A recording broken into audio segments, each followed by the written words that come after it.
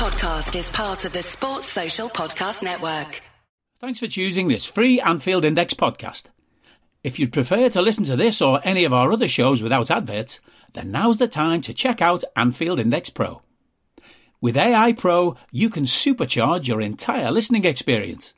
You'll not only get all of our podcasts without the ads, but you'll have them far faster with our quick publish feature available exclusively for subscribers. AEye Pro also puts you in the heart of our sound studio, with an option to listen to many of our shows live and interact with the podcasters in real time as the shows are recording. Upgrading couldn't be easier. AEye Pro is available on all popular podcast platforms, and we have our own apps for Apple and Android. Just head on over to AnfieldIndexPro.com and get started today.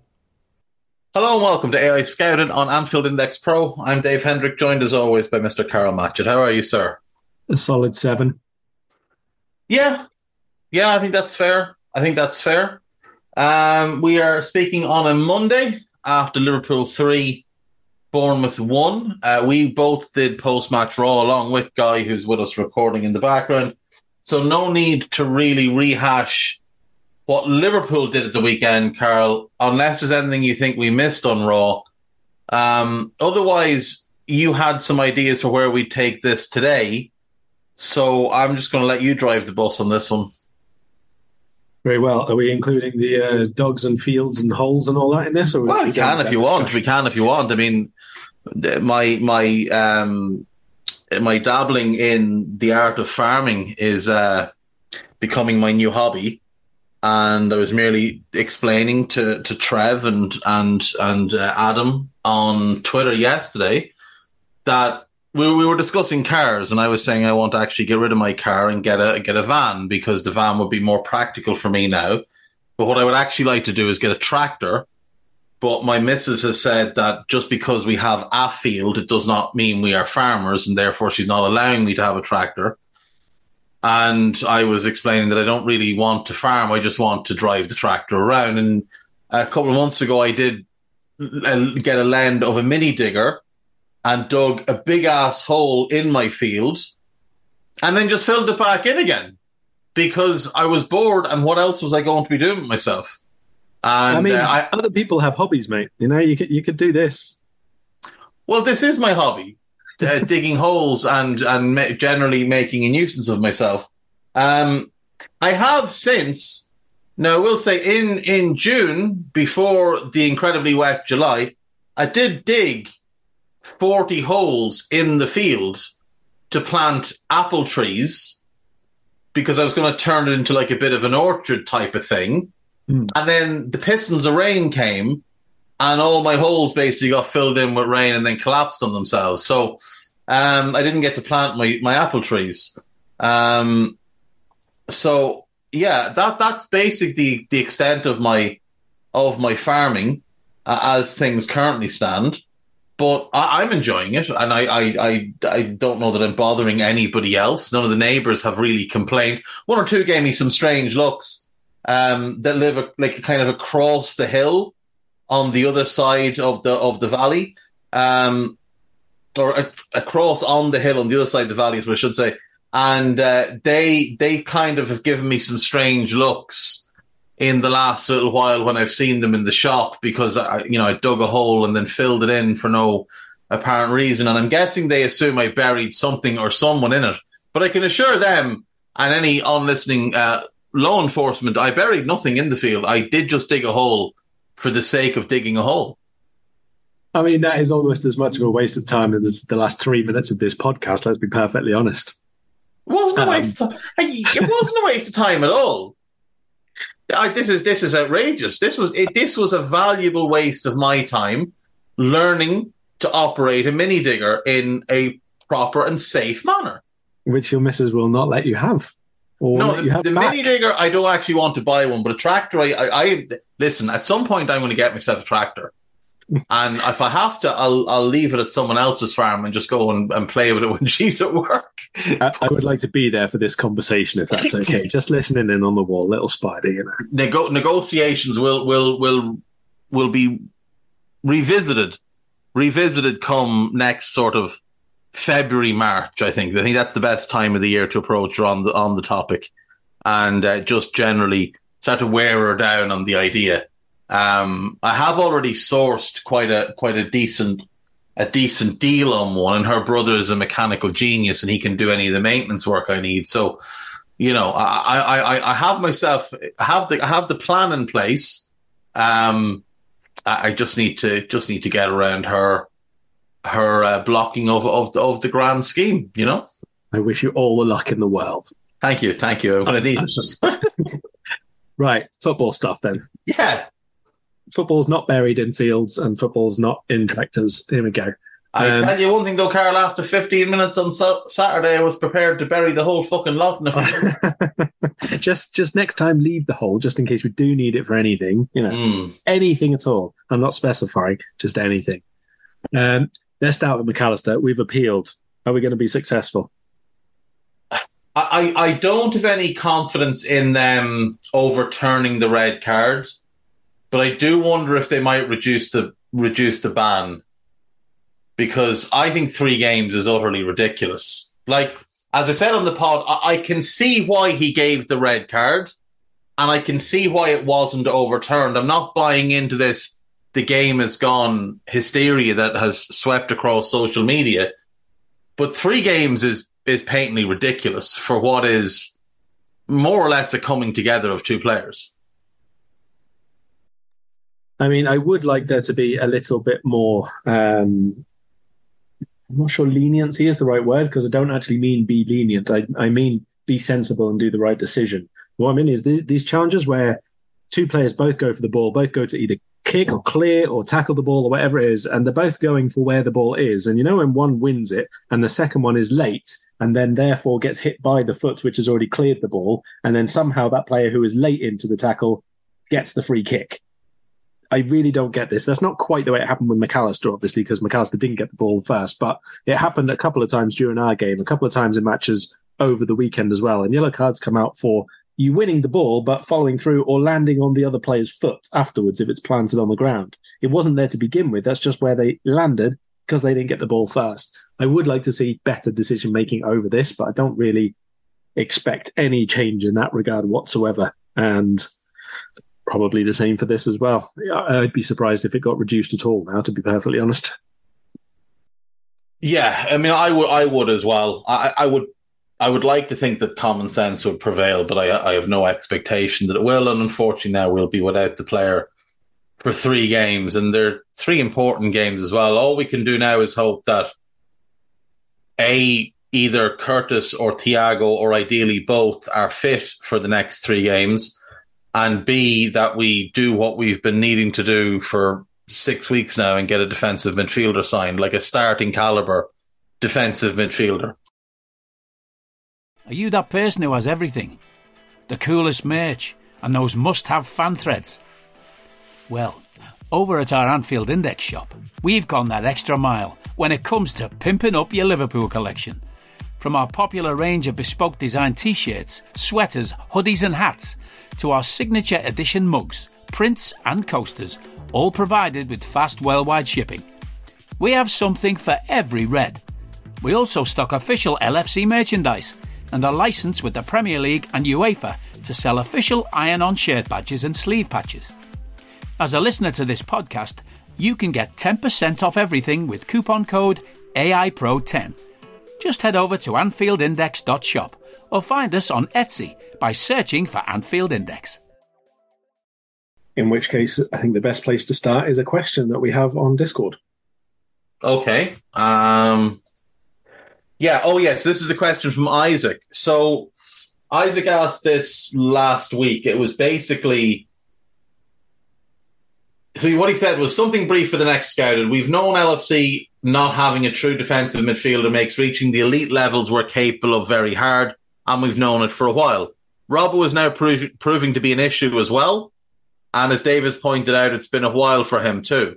I am increasingly losing confidence that we're going to sign at least one defensive midfielder. Now, we have signed one. We have signed Wataru Endo since this question was put in, and a true left-side centre-back, and think we might end up with one or the other. So in this terrible scenario, Karl Matchett, would you rather have any left side centre back of your choice, including those who've moved this summer and gone without a starting caliber defensive midfielder? Or would you go with one of the defensive midfielders who's actually available as of now and go without the new defender? So this, for me, is actually a really, really easy one. I think defensive midfield is a foundational point of most systems, but particularly the one that we have with the players that we have around it at the minute. So I would 100% now and before Endo came in, and regardless of anything else this summer, even before we'd sold the players that we have, I would have made defensive midfielder the best possible one, the absolute priority. I think that because there is so much movement and so much rotation of positions, not just from Trent into the DM and not just from Robertson overlapping or trying to stay in a 3, not just from the left side of the 8s also being sort of pushing forward or pushing wider last season as Jones played it, pushing much further upfield, the 2-8s both this season that we've already seen. There's so much rotation elsewhere, so much movement which is relied upon to make the on-the-ball stuff work, the defensive midfielder and the one basically person who holds their entire position outside of the centre-backs are just so crucial to being, I'm not going to say making this system work, because I don't believe it does at this point, but making this system even remotely plausible. So I genuinely think that if we don't have someone who has the athleticism, the positional starting sense, the shithousery at times, and the ability to play technically on the ball, I think without that person in place, we might as well just give up any hopes that we have of major success. I do think that because of the quality that we have in attack, we could still get some really good games and really good results this season and probably, finish top 4 and all the rest of it without the very, very best of defensive midfielders. But that's not really what we're aiming for, certainly not over the mid-term. So no. I think that absolutely number one has to be the defensive mid. And if we got a very, very, very good one, I think that probably mitigates 60% of not having the perfect centre-back on the other side. There's no single player on the planet right now who I think makes this system just suddenly work with all the rest of the players doing the rest of the jobs that they are at the minute. I think it's too unbalanced. I think there's too much scope for at least 3 players in this team to try and perform every single game, every single minute of every single game for it to genuinely be a success. But defensive midfielder would go quite a few steps towards making it more consistently successful match to match. Yeah, without question. And the defensive midfielder also becomes even more valuable when the stupidity ends and we bin this system off and go back to playing a back 4. Which is what we did on Saturday, and it's what ultimately won us the game, moving away from a shape that doesn't really work for us. And even with the results we had at the end of last season, didn't work all that well either. We had a number of games with that system where we were dreadful. It's just that we played the dregs of the league. We rock up to Newcastle playing that shit and we will get torn apart. We are not and cannot be a Man City tribute act. We cannot beat them at their own game. We need to get back to playing our game. And our game dictates a back 4. And either a 4-3-3 or a 4-2-3-1. Don't really mind which, but we cannot beat City playing this 3-box 3. We just can't do it. We're not going to be good enough. We're not well enough coached to do that. We look like a very badly coached team at the moment, Carl. It was very clear against Chelsea that Poch won the tactics and won them quite comfortably. And I thought Bournemouth looked a better coached team than us at the weekend. We just had better quality players. So I would rather go big, sign that defensive midfielder, stick with a back 4, in which case Robbo and Costas will get you through the season. Will they be good enough to win you the league? Maybe, maybe not, but I don't think left back will. I don't think Andy Robertson at left back, will completely kill our chances of having real success this season. Whereas I do think not having an elite level holding midfielder, I think that completely kills our chance of doing anything of real note this season. I think we might as well just give up before we start if that's what happens. Yeah, agreed. I think that's a number one priority that has been before. Along the same lines, Mr. Ecker, if we stick with the 4-3-3, do we still need a left centre-back this window? Would you rather go out and get two midfielders or a DM and a left centre-back if we stick with the 4-3-3 or back four variants? Oh, well, if we're going to a back four, I'd want a DM and a left back. I wouldn't want a centre-back. Yeah. I want centre-backs anyway because I want upgrades on Joel and Joe, but we're not going to do that till next summer. So if we're sticking with a back four, I'd be selling Costas and bringing in a left back who can take over from Andy Robertson, quite simply. So that's what I would rather do. I would rather buy a defensive midfielder and a left back that I think is either ready to start now or will be within 18 months ready to take over from Andy Robertson and make Andy Robertson the permanent backup at that point. But I don't want a centre back. I do want centre backs. I don't care about a left-footed centre back if we're playing a back four.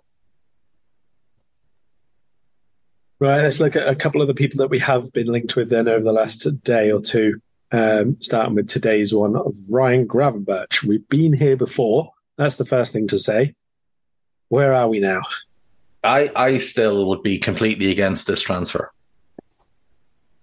People are living on, oh, well, he was really talented when he broke through at Ajax. That means there's a player in there somewhere. We have seen better players come through Ajax and go elsewhere and fail. Like, breaking through at Ajax at a young age is not necessarily some signal of future greatness. This idea that, well, Klopp will immediately get the best out of him. Will he? Why would we suggest that? Like, let's not pretend he's been coached by scrubs over the last couple of years. He had Ten Hag in his last year at Ajax, and he was awful. He went to Bayern. He had Julian Nagelsmann, who's one of the best development coaches around and plays a brand of football that Gravenberch should fit in well to. And then Thomas Tuchel took over, who's a European Cup winning manager, an elite tactician, and both of them gave up on him. Both of them gave up on him. And let's not forget, when Bayern bought him, they bought him for 16 million. Nobody else was actually in for him. There was no competition for his signing. So he goes well below value, and he goes without competition for his signature, which is all very, very strange. At Bayern, he has been dog shit. And then when he's left out of the team, the first thing he does is he rings the press and he starts whinging. Oh, I'm not in the team. I need to be playing more. I deserve to play more. Well, first of all, you deserve nothing. And secondly, if you want to be in the team and you want to play more, you've got to play well. So for me, he doesn't pass the sniff test. Secondly, if his issue at Bayern is he doesn't play enough, why would he be coming to Liverpool? Is he getting in the team over Dominic? Is he getting in the team over Alexis? I don't see it. And he's certainly not getting in the team as a six. Now, maybe Jan Linders might be ridiculous enough to try him as a six, but that will be a failed experiment that will end very quickly. So I don't see any logical reason for us to sign Ryan Gravenberch at all.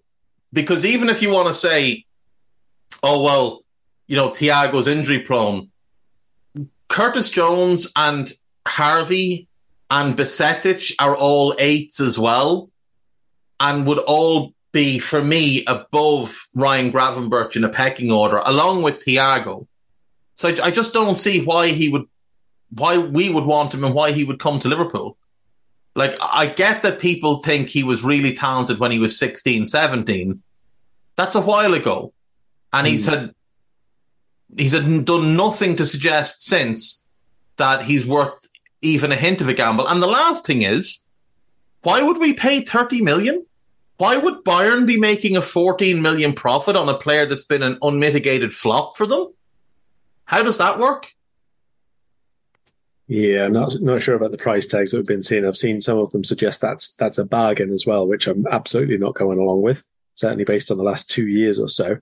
I also thought it was a little bit interesting. You just touched on something that, making a big splash at Ajax is not necessarily the be all and end all. Now, we all know that loads of really, really talented young players do get the chance there and do get the chance to play there, but not everybody excels after that. It's really important to remember that. Like, there are some players who will leave and go on, and obviously Ajax is the proving ground for them, and they go on to do magical, unbelievable things. But just from that sort of time when Gravenberch was breaking through, I just thought earlier today it would be a little bit interesting to look back at who the other sort of stars around that team were and what they've sort of gone on to do as well. So if we look from around the 1920 season, which was just about when he started to break through. So this is the summer after the likes of Frankie de Jong and Matthijs de Ligt and all them sort of moved on, right? Donny van der Beek was still there. So he's obviously then the following year left for Man United, and we all know how that's gone. David Neres was still there until the following year. Again, that hasn't gone well. He moved to Shakhtar. Obviously, that brings its own issues he could have done nothing with. But at Benfica, he's also not been sensational, I think it's fair to say.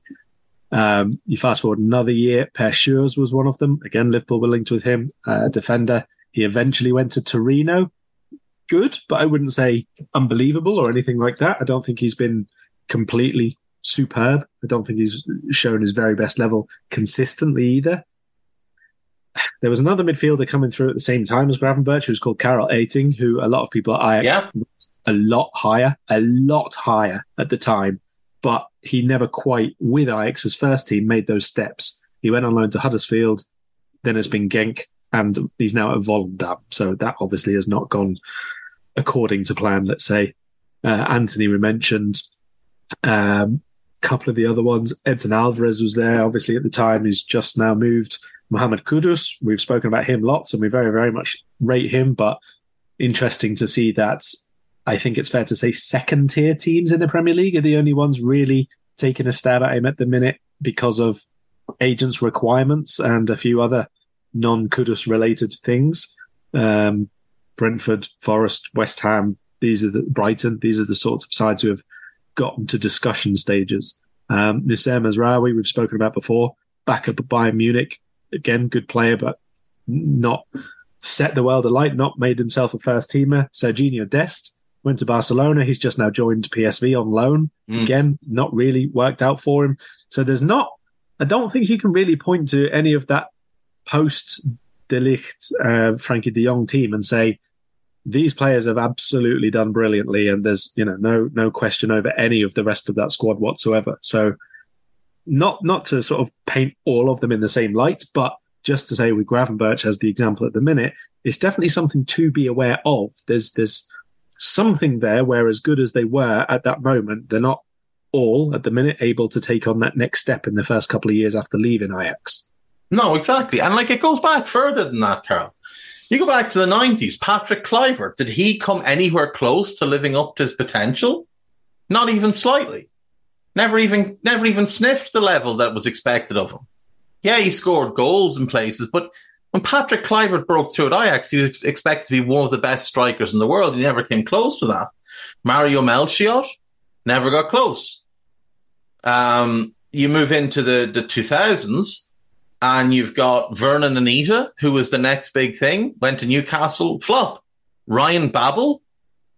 I don't know if people remember how highly rated Ryan Babel was, but when we signed Ryan Babel and Fernando Torres in the same summer, Babel was more highly rated by a lot of scouts. Babel was the next Henry in waiting, and we signed him, and he was nothing of the sort. He might have been a Henry Winter, but he certainly wasn't a Thierry Henry. Herbie Emanuelson, looked the business for Ajax, bang average everywhere else. Nigel de Jong never quite became the player who was expected to. Sim de Jong, disaster everywhere outside of Ajax. I mean, Schneider had a great career, but didn't reach the levels he was expected. The same would be said of Van der Vaart.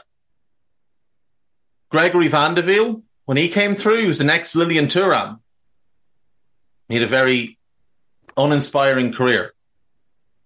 You know, there's a lot of players have come through that Ajax academy over the years with all manner of hype and not gone on to succeed. And even some of the ones you mentioned that left before Gravenberch broke in. Like, does anyone actually look at Frankie de Jong and Matthijs de Ligt and think, this is exactly what I thought they'd be? No. Matthijs de Ligt right now is not one of the top 40 centre-backs in world football. And I genuinely thought when he was 17, 18, we're looking at the guy who, by this stage, will be the best defender in the world. And he's nowhere close. He's getting worse year on year. Frankie de Jong is still living on his reputation from when he was at Ajax as well. He's had moments for Barcelona. He has not been consistently good for Barcelona at all. That's why Barca were very happy for him to leave a year ago. But he insisted on staying. It's why they would sell him now if an offer came in. But he insists on staying. And those two performed at a much, much higher level for Ajax than he did. Like, his was fleeting moments of, wow, that's really impressive for an 18-year-old. It's not like he put together a masterclass season at 18 years of age. That didn't happen. He had moments where he looked exceptionally talented. And then he bought into his own hype. And then when he was compared to Pogba, he took all the bad aspects of Pogba, none of the good ones that we'd seen at Juve. And frankly, that's the player he's been ever since. And there's nothing you hear that's positive. Nothing. Nobody at Bayern has a good word to say of him. And I don't hear many from the Ajax side coming out to defend him either. So, I don't know. I don't know how he's advised. I mean, like I said, he wasn't ready to leave Ajax. He was talking about him leaving Ajax 2 years before he left, which tells me he's maybe badly advised, but he wasn't ready to go when he went. He needed more time there.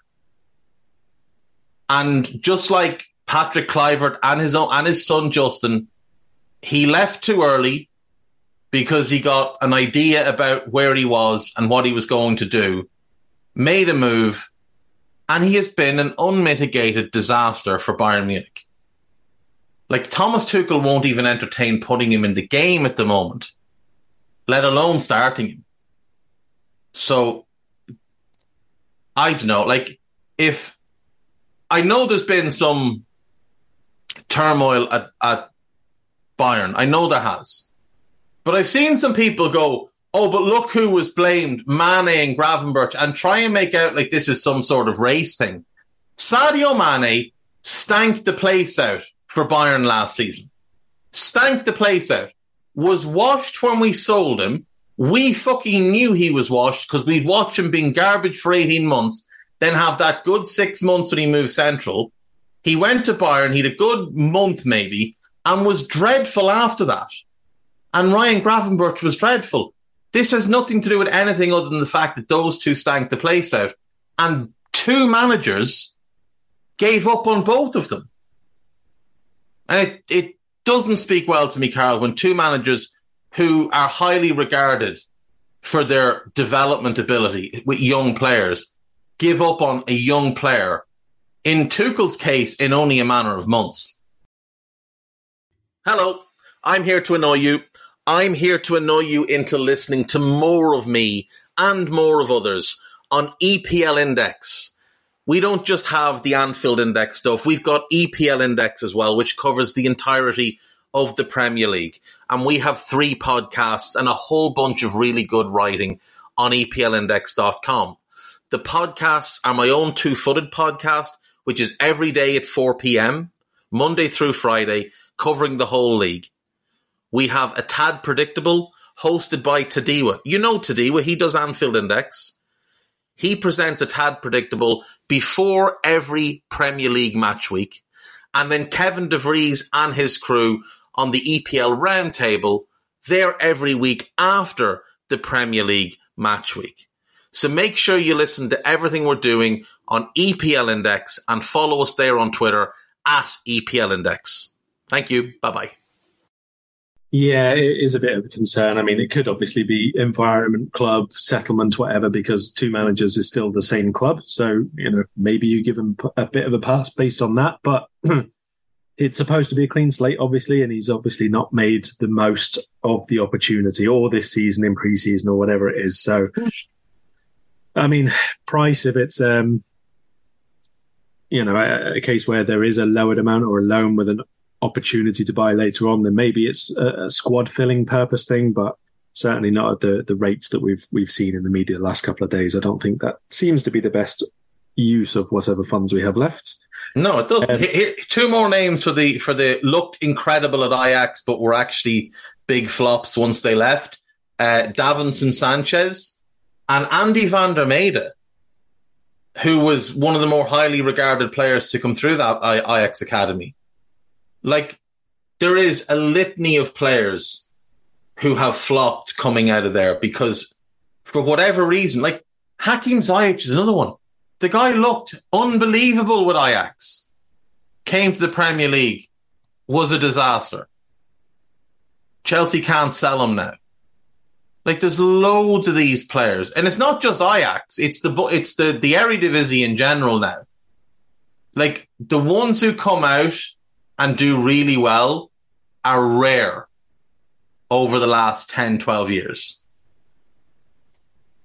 Before it was like maybe 50-50. Now it's maybe 10% of them will do really well at an elite level team. Ajax definitely comes with a buyer beware sticker. 2 more really quickly for you. Yeah. Would you revisit the Calvin Phillips, which has again reared its head in the last few days, or is our position significantly weakened to go into negotiations with Man City of all people? And secondly, Divock Origi has been linked overseas with Sheffield United randomly, which is a bit of a come down from AC Milan, obviously, but it's not been great for him over there. If I was Sheffield United, I wouldn't be buying any former Liverpool strikers with Champions League winners' medals after the Brewster fiasco. And I certainly don't think I'd buy Divock, to be honest. I think Divock had a spell and has made people forget what he largely was as a Liverpool player. Calvin Phillips. I like Calvin Phillips as a player. I really do. I just don't know what sense that move makes for us. Like, what is he, 27 now? He's coming off a season where he was injured for the most part. He had a big injury in his last season at Leeds and missed a chunk of the season there too. I mean, does he improve us? Yes, absolutely. But like, there are at least 2 or 3 really good options out there for us to go and get. Are they going to cost a bit more than we'd like to spend? Yeah, they are. But that's partly our own fault because we're the ones that went and lobbed in 111 million on Moises Caicedo. So just pay the fucking money. Just go to Crystal Palace and say, look, whatever the price is on Doucouré, we'll pay it. We might need we might need you to work with us a little bit on it, but we will pay your fee because we need this player.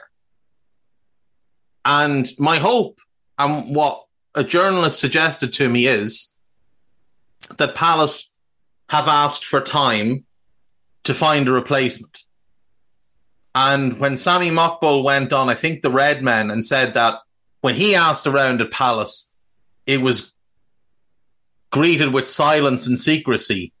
That kind of aligns with the idea that, yeah, there's a deal potentially ongoing there, but it might not happen till the last day or two of the window because Palace want to get the replacement in first. Or actually, sorry, might want to spend some money, because today they've been linked with a right back. Over the weekend, they were linked with Dean Henderson, and this was a club that had no money to spend a couple of weeks ago. So, we have a question from Tom James, Carl. Simple yes or no. Is Jurgen Klopp the Liverpool manager to begin the 24-25 Premier League season? Is this a do I think? It can be a do you think? It can be a whatever. Whatever way you want to look at it. Yes. I think Liverpool are a club which is fairly static and not a lot of change happens quickly. I think the change that we've seen in midfield is only, and I do mean only, because there was an unexpected market for a few players this summer. Otherwise, I don't believe that we would have had anywhere near the turnover that we have had in the end. I think that was entirely necessary. I said that multiple times before the summer. But I think we've got very, very lucky in the manner of who we can get out and how much we get for them. And it's given us an opportunity. But by the same token, with the scale of that renewal now, will come less of an expectation. I think that we can immediately challenge again. And that, there's an easy amount of grace to say, well, it needs time to, new system, new people, new players, all the rest of it. And I don't expect that there will be rapid change as a result. I think next summer is already shaping up to be just as busy as this one. And potentially more so, because this might be Here's another question for you. Is this Mohamed Salah's last season for Liverpool? Yeah, I think that one's much more likely. Because Salah's not our main shooting threat anymore, even if he does end up top goal scorer, and I don't think that sits all that great with him. Yeah, I think this is Salah's last season. I also think it's Klopp's last. I do. I think this is Klopp's last season. Now, I'm not basing that on anything other than sort of a gut feeling. But with Mo, I think he'll go to Saudi Arabia. I think we'll get a big fee. My concern, Carl, is I don't trust the club with the way it's been operated at the moment and who's making the final decision on recruitment. I don't trust them to get next summer right because they haven't managed to get this summer right. And this summer should have been easy. Once you got Henderson and Fabinho out the door, this summer should have been easy. You had Alexis, you had Dominic. It was a very straight path once you got Henderson and Fabinho out the door. You knew Naby was going, you knew Milner was going, and you knew Ox was going. You've known that for months. Now, Jurgen may well have tried to keep Milner, which would be no surprise, because, poor Jurgen is terrified without his blankies. But he knew that those players were leaving. He's had months to get this right, and he hasn't gotten it right. And he got last summer wrong as well. And I don't see any reason that you'd trust him to get it right next summer, unless the owners tell Jurgen, you're going back in your box, a director of football's coming in over you, and you will answer to them, and they will be in charge of recruitment. And you will still have your input, but you will not be the final decision maker. And that fella beside you there, he definitely won't be involved in anything to do with the recruitment process anymore. It does need to go back to the setup as it was, even, regardless of who has the final yes or no. The process and the input and the influence, let's say, in terms of how it's done, that definitely needs to be reverted. But, you can't do anything of that without getting the right person in place. But will he accept that? Will he accept that? Well, I think he has to. I don't really think that there is a will he or won't he. I don't think you necessarily give an employee the choice. Oh, no. What I'm saying is I wouldn't give him a say in it. I wouldn't even ask his opinion on it.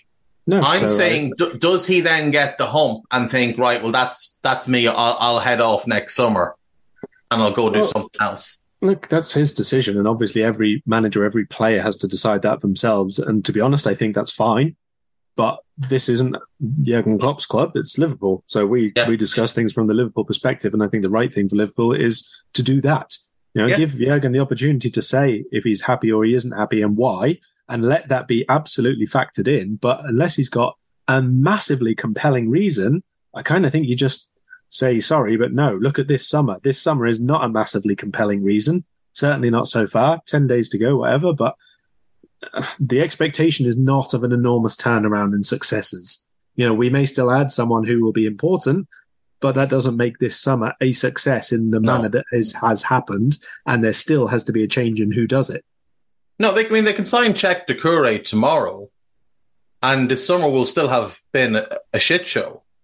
Even though we'll have gotten 3 good players in, 4 good players including Endo, but 3 good starters, 3 potentially great starters, this summer will have been a shit show, and the process is broken at Liverpool, and that's the big issue here, is that the process is broken. So what the owners need to do in September is future endeavour Jörg Schmadtke, thank him for, I was going to say all his hard work, but I mean, he's been in Ibiza doing fuck all. So, wish him the best in his future endeavours. Send him off to Ibiza. Go and find the very best person you can to come in as your new sporting director with real oversight, with real decision-making power, not some admin role where they'll be answering to Jurgen, where they come in and Jurgen answers to them in a lot of ways. And if Jurgen doesn't like it, then he can lump it. And if he chooses to go next summer, as long as we have a great structure in place, if we go and appoint a very good manager, not even a great manager, like a De Zerbi and Amorim, one of those very good room to develop type of managers, I think overall we'd be better off as a club with a great structure and a very good manager rather than a train wreck structure and a great manager. But maybe that's just me. I think the last few years have proven that obviously Klopp has had a massive, massive input and a massive effect on the success that we've had. But the structure is what made that possible in the first place. Because Klopp was here at the beginning and started to turn things around slowly, but unless the rest was already bringing him in better people, allowing him to focus on the work he was good at and all the rest of it, we would have got better because he's a better coach, but we wouldn't have got to the levels that we have reached over the last few years. No, and this is the thing, like when he just focuses on coaching and just does that part of the job and can commit 100% of his own resources, his time, his mental capacity to just coaching, we are nigh on unstoppable as long as we have the right structure in place. The problem is, Carl, that what he's become Arsene Wenger post David Dean's departure, where he has complete autonomy across everything. And now everything is chaos. The recruitment is chaos. There will be more people leaving after this window. The medical side and sports science side, according to that piece that Simon Hughes had in The Athletic a couple of months back, is an absolute sideshow.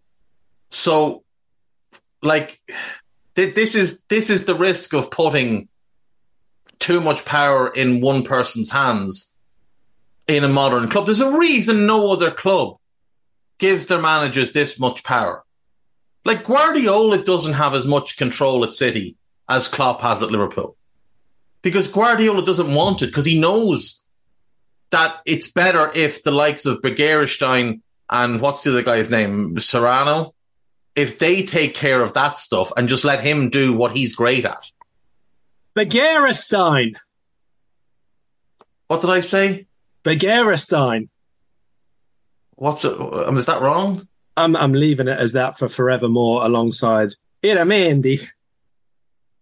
I don't know. Whatever his name is. That guy, Cheeky, and the other fella. The two boys. Ferran. Ferran, yeah. Is it Ferran Serrano? close enough. Yeah, we're good. Yeah, him. Those two. They take care of all the running of the club. They do all the recruitment stuff. They do all the decision making. They, of course, let Pep know what's going on, but they don't bow to his every will. He doesn't walk in and make demands of them. He just does what he's paid to do and what he's great at. And look at the success they have. Because they're a well-oiled machine. Yes, there's cheating, but they're a well-oiled machine.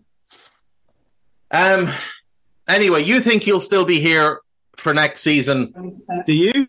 I don't. I think this is his last season. I don't. I'd like to be wrong.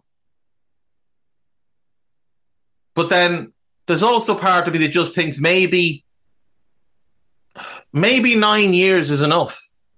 You know, he'll be nigh on 9 years at the end of this season. And maybe that's long enough. And maybe at that point, change is the best thing for everybody.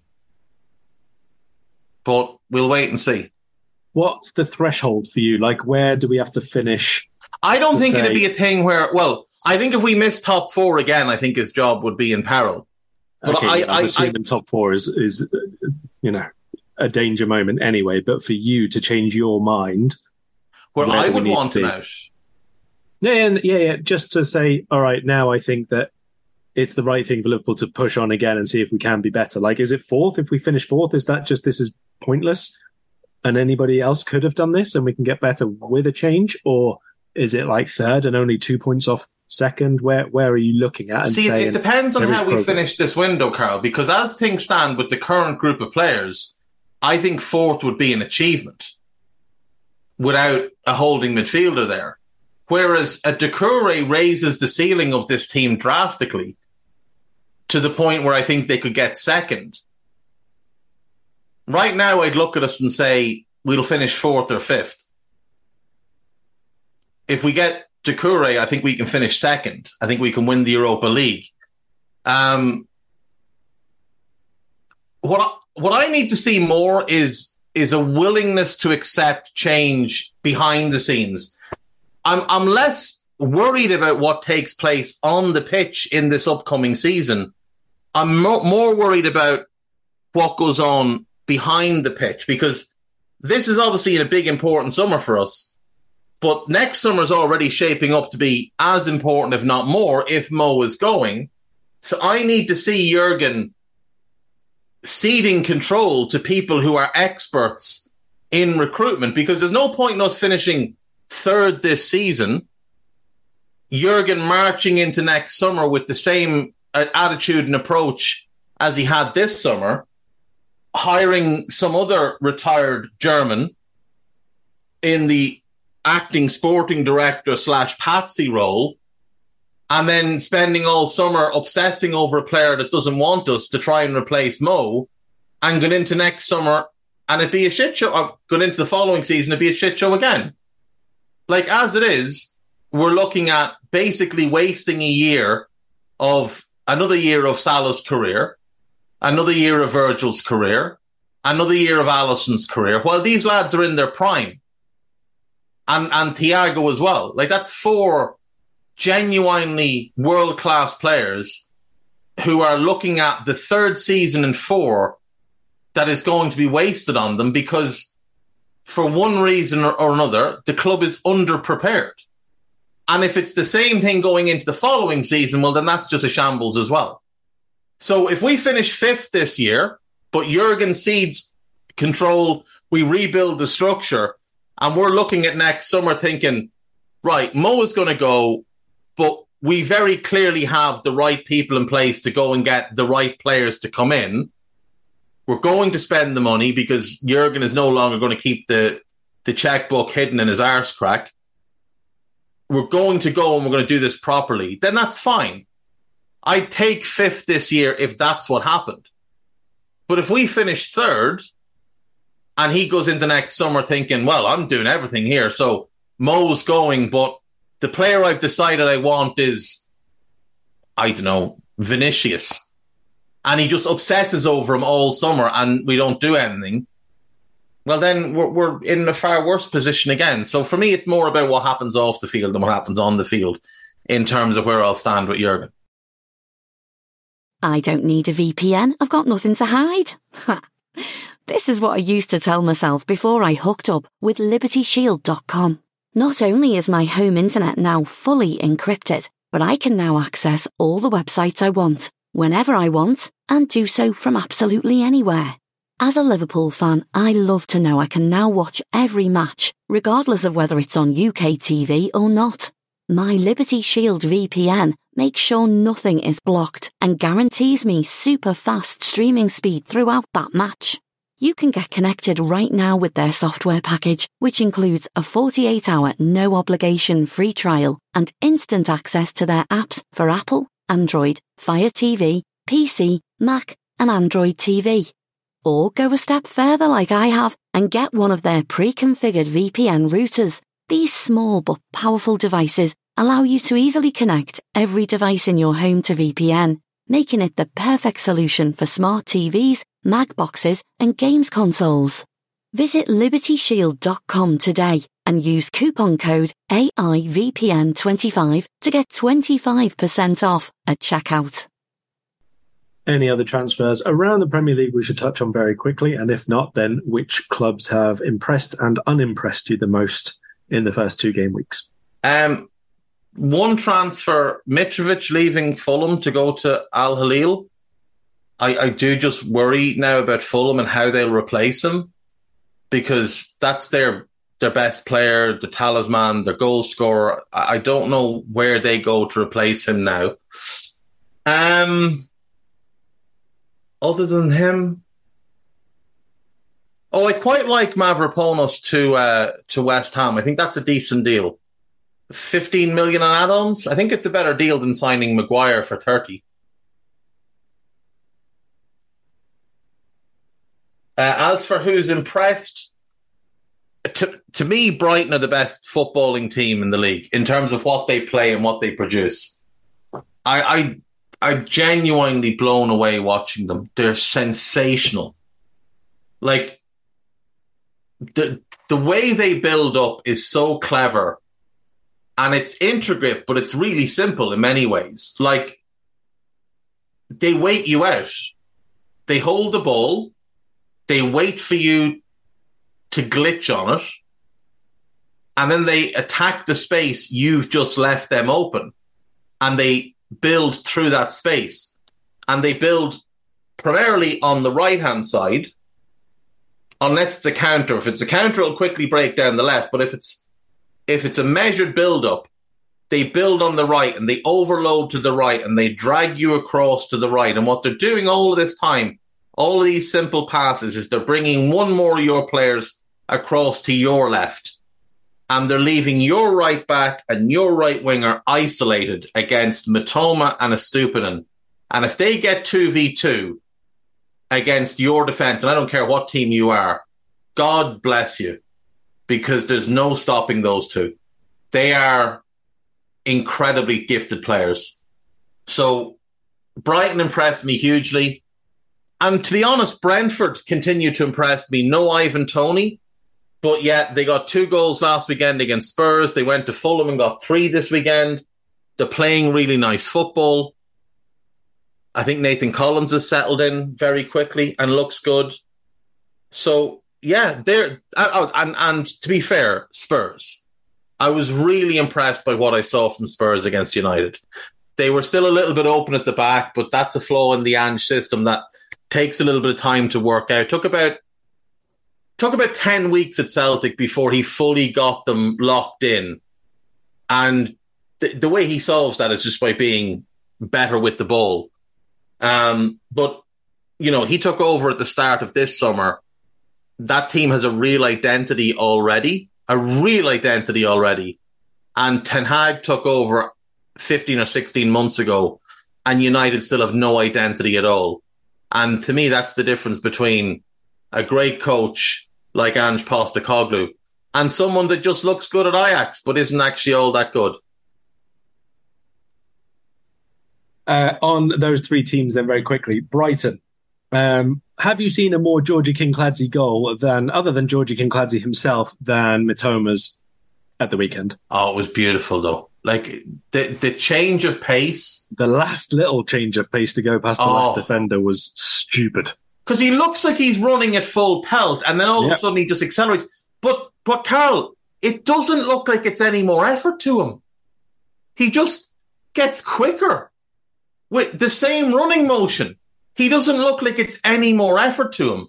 And his balance and his strength, because two of them Wolves defenders pulled out of his shirt and he just powered through them. Like, that's something he didn't have last season. He didn't have that power and core strength last year. So I think he's going to be scary to deal with this year. And with that boy at left back as well, Purvis Estupiñán is the best left back in England right now, for my money. On West Ham, which you didn't actually mention, but just a question on their changes as well. What did you make of James Ward-Prowse's debut, let's say? A lot of running, because they didn't have a lot of the ball. A lot of endeavour.